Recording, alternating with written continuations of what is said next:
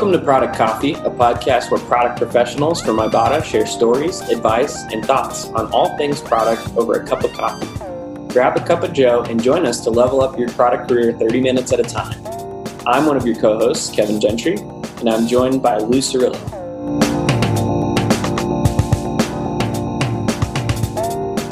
Today, we are going to be discussing ultra minimum viable products.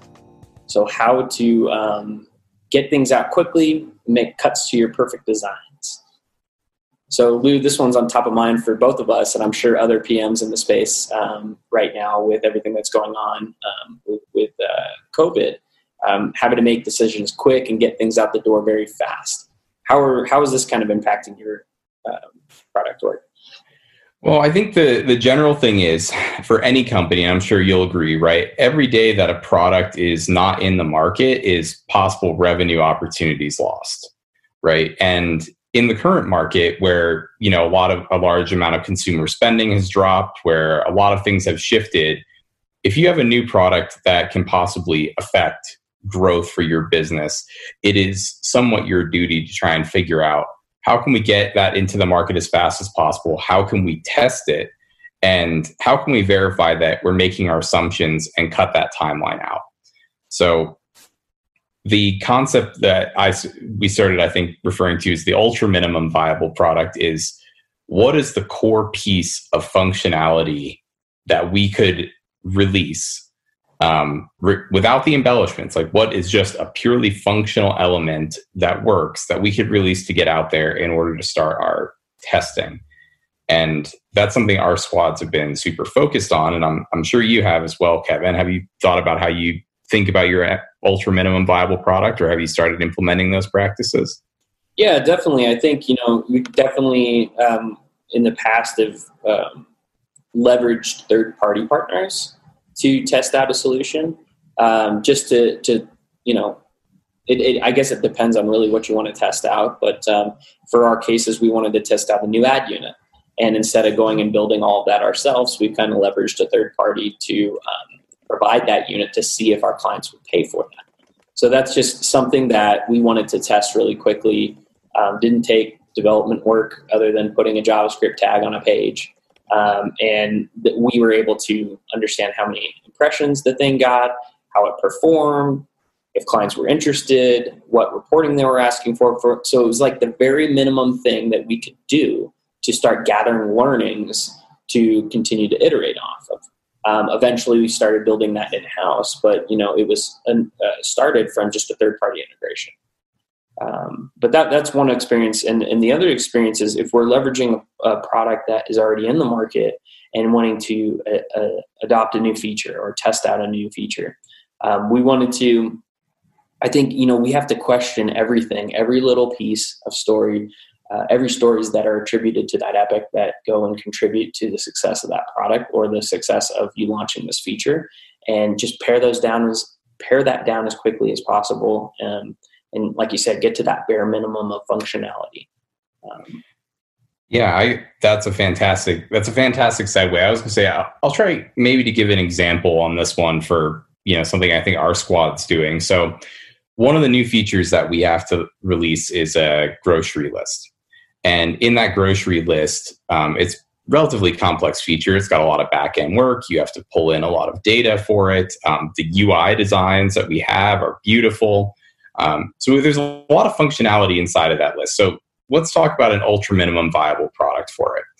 An ultra minimum viable product looks at, okay, the functionality of the list is to show the list, right? And some of the more advanced features in there, like clicking on an item and having it take you to exactly that product page, which is more complex, that's not really the list functionality, right? The list functionality is to show you the list. So as an example of something that's in an ultra minimum viable product, what we would say is, okay, the first release is going to be showing all of the products. Maybe the second release is when you click on an item, it will bring you to a detail page. And then the third release is going, okay, now I click on a different part of the item. I click on the shop button and it brings me to that particular page. Yeah. And, the cool thing is that if you break something down, I think in this size, you can basically create a whole bunch of MVPs around your big whole vision. And then you can kind of build a phase 1, a phase 2, and a phase 3. And maybe the collection of MVPs is actually a suitable product that you could launch and scale with, knowing that you could do fast follows to add the additional bits of functionality. And to touch on what you just said, that the initial MVP, I think, is so critical. The first phase has to be something usable, right? Yeah. At least serve some sort of functionality so that it's in use, and then we can iterate off of. So the rest of the phases just add value. I think that's pretty tough to identify and to get towards it. What are other tactics that you've used with your teams to kind of get at that core MVP phase 1? Well, I think you got to start with the end state design, right? Like we got to start with something that we're going to work backwards from. And then I think the second piece that what I've started doing recently is I'll take the tech lead who we assign to that initiative, and we'll sit down with our designer and we'll look at it critically. And I'll say, okay, Alex or Mike, let's take a look at this product. Where do you see the levels of complexity? And where do we see like, okay, that's a quick win, that's not. And together with him and the designer, will basically cut that down and spit out the designs that are like, okay, these are the MVP designs that we are building right this second. That's phase 1. Here's phase 2, and here's phase 3. Yeah. And we kind of mock those up a little bit separately.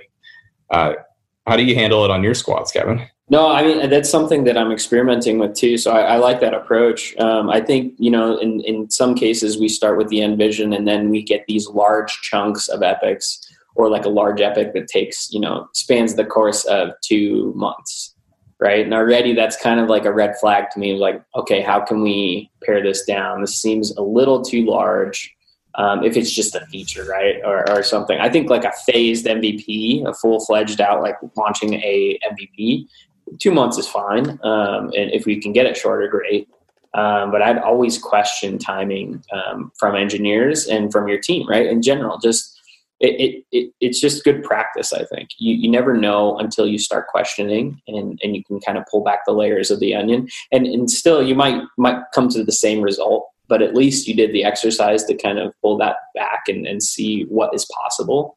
And that's something that I'm struggling with now, is we have something that is spanning the course of probably 3 months, and wondering, well, that's probably not going to cut it right now. We've got to figure out how to pare this down, and why is it so complex? Maybe there's some unknowns that we just don't know about. We can get in a room and iron out, right? Maybe there is some business acceptance that we just haven't asked and haven't written down to follow, right? So I think those are some of the things that, one, identify those large blocks of work, and then 2, just spend the time and exercise to drill those things down. Well, I think it comes to a level of risk too, right? I think that's something that we have to talk about in ultra minimum viable products, right? So if you are releasing a new feature on an existing product, we want that to be relatively good, because it could affect your user experience as a whole product. It could maybe it has incremental add, maybe it doesn't.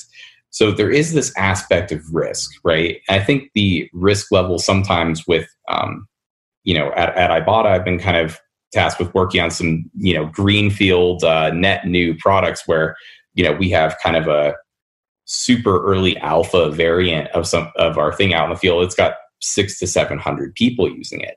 Yeah. That's not the same risk as when you're dealing with a mobile application, right? So we can kind of afford to roll out features faster, and we can take on more risk. Mm-hmm. But other things, you want to take that phased in approach where maybe the scope of your MVPs or MMVPs is actually a little bit bigger, and maybe it interacts differently. And you might also still do a phased rollout as well, where you're doing a 5, 10, 15% launch, just to make sure that you're not really messing with anything. Yeah. Mm-hmm. Yeah, you mentioned MMVP. What do you mean by that? Well, MMVP we've referred to it by two names: the UMVP, Ultra Minimum Viable Product, or the Minimum Viable Product. We've had both in our Kanban board for different things. I like that.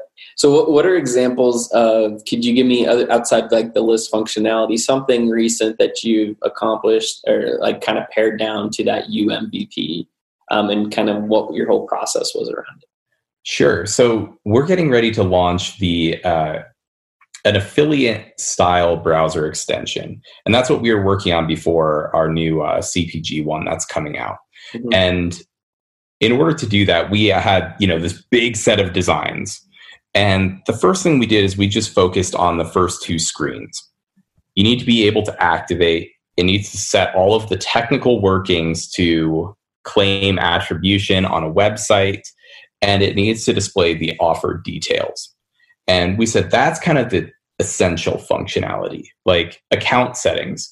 We were originally thinking that having account settings in our browser extension was necessary. Mm-hmm. The reality is that it's kind of not, and we substituted that with a link to a web page where we already have the account settings built out. Yeah. So how did you what was that process to identify that wasn't part of the MVP? I think, I really have to give credit to my engineering manager on this one more so than myself at the time. Mm-hmm. He was trying to focus on, if we broke things down into tiny releases, how could we accomplish this? And the first tiny release was simply internal release, like testing, make this work on one website. Be able to make a test purchase on one website. Okay, now let's go and say, okay, we want to make test purchases on 10 websites. Mm. Okay, now let's say we want to show our users the offer details on one website. Now let's do it on 10. Yeah. And as a result, when we had to quickly pivot into a different piece, we didn't feel like we lost anything. We were like, hey, you know what? We're going to wrap up this small initiative. That's something that's release worthy, and we're going to jump into the next thing. I thought that was a, super valuable piece. Yeah, that's great. And credit in the team. I think that's exactly how we get to it, right? PMs can't do this in a silo. We have to get that feedback from the engineering team and your engineering manager, and anyone else that's kind of attributing to the product design. I think it goes a long way just getting in a room and just talking through some of these things, getting them into sizable chunks, bite-sized chunks that provide value along the way. And that's really what the UMVP is those little tiny iterations of usable products or features throughout that life cycle. So how about, Kevin, have you thought about a situation where maybe a UMVP isn't a good idea? Like, have you ever run across some of those things in your work? That's a great question, because in theory, it's always an option. But yeah, let me think about that for a second. I think, maybe when you're building a platform, for instance, that's a little more sustainable, or wanting to have some longevity, or have a goal that's like 2 years in the making, and maybe that goes into more like hardware. Like hardware might make more sense that lives in. But even still, if you're developing something like that, I would still imagine there's some sort of UMVP out of it. It just might look different than like a normal feature or something like that. Yeah. Having come from a hardware background, I can definitely say that we still focus on UMVPs. It just looks different than software, right? Yeah. I mean, well, it just means your product is physically bigger and clunkier, and maybe you just are trying to nail down an essential piece of the functionality, like this thing should start up an electric burner, or, you might just try to nail a little piece, and then you add complexity. And then usually the final step is we added all this complexity. Now let's shrink it down in size. I actually think there's an interesting piece here that comes with trade-offs. One of the decisions I was actually happy that we did with one of the other squads we have, the affiliate squad, in the early part of this year, we were kind of moving through a bunch of things. And one of the engineers had come up and said, hey, if we really drive down this, we'll definitely achieve our goal, but here are some architectural changes that if we make now, will actually simplify this in the future. It's going to add some work. It's going to add some front end work that we're going to have to take on right now, but I think it'll benefit us in the future. And that was one of those situations where we made the call and said, yeah, you know what, let's do that. And actually when one of our bigger retailers who we'd actually designed the project for couldn't launch, we were actually in a position to launch a totally different retailer simply because we had focused on how we could be dynamic and make some of those early trade-offs, right? Like that was, I think in most cases, I always go for the MMVP or the UMVP. But sometimes if an engineer will tell me like, look, a couple of days of difference here makes this downstream difference over here, that's a trade-off that I'll usually take almost every single time. Yeah, I like that. That makes sense. Yeah, we definitely have had times like that, moving towards a more microserviced approach from an architectural standpoint than a monolith, right? I think that decision we've made for our teams is to kind of focus on the microservices approach, so it makes things like that a little more dynamic and flexible. And we have been able to pivot, just like you said, like it's been super easy to pivot to different formats or different products, but still maintaining that architecture, so that work is not wasted. And it helps you be a little more dynamic, like you said, or autonomous, I guess. Yep. And I think the other thing it does too is it increases team morale. Yeah. When you are building features and, if you're on a waterfall type project where you've got multiple months, unless everybody is super clued into the reasoning behind it, at some point they really want to see something get launched and see the fruit of the labor kind of really get out there. And I think these... let's get some homework to our users or our listeners here in terms of UMVPs. What should we task them with over the next couple of weeks?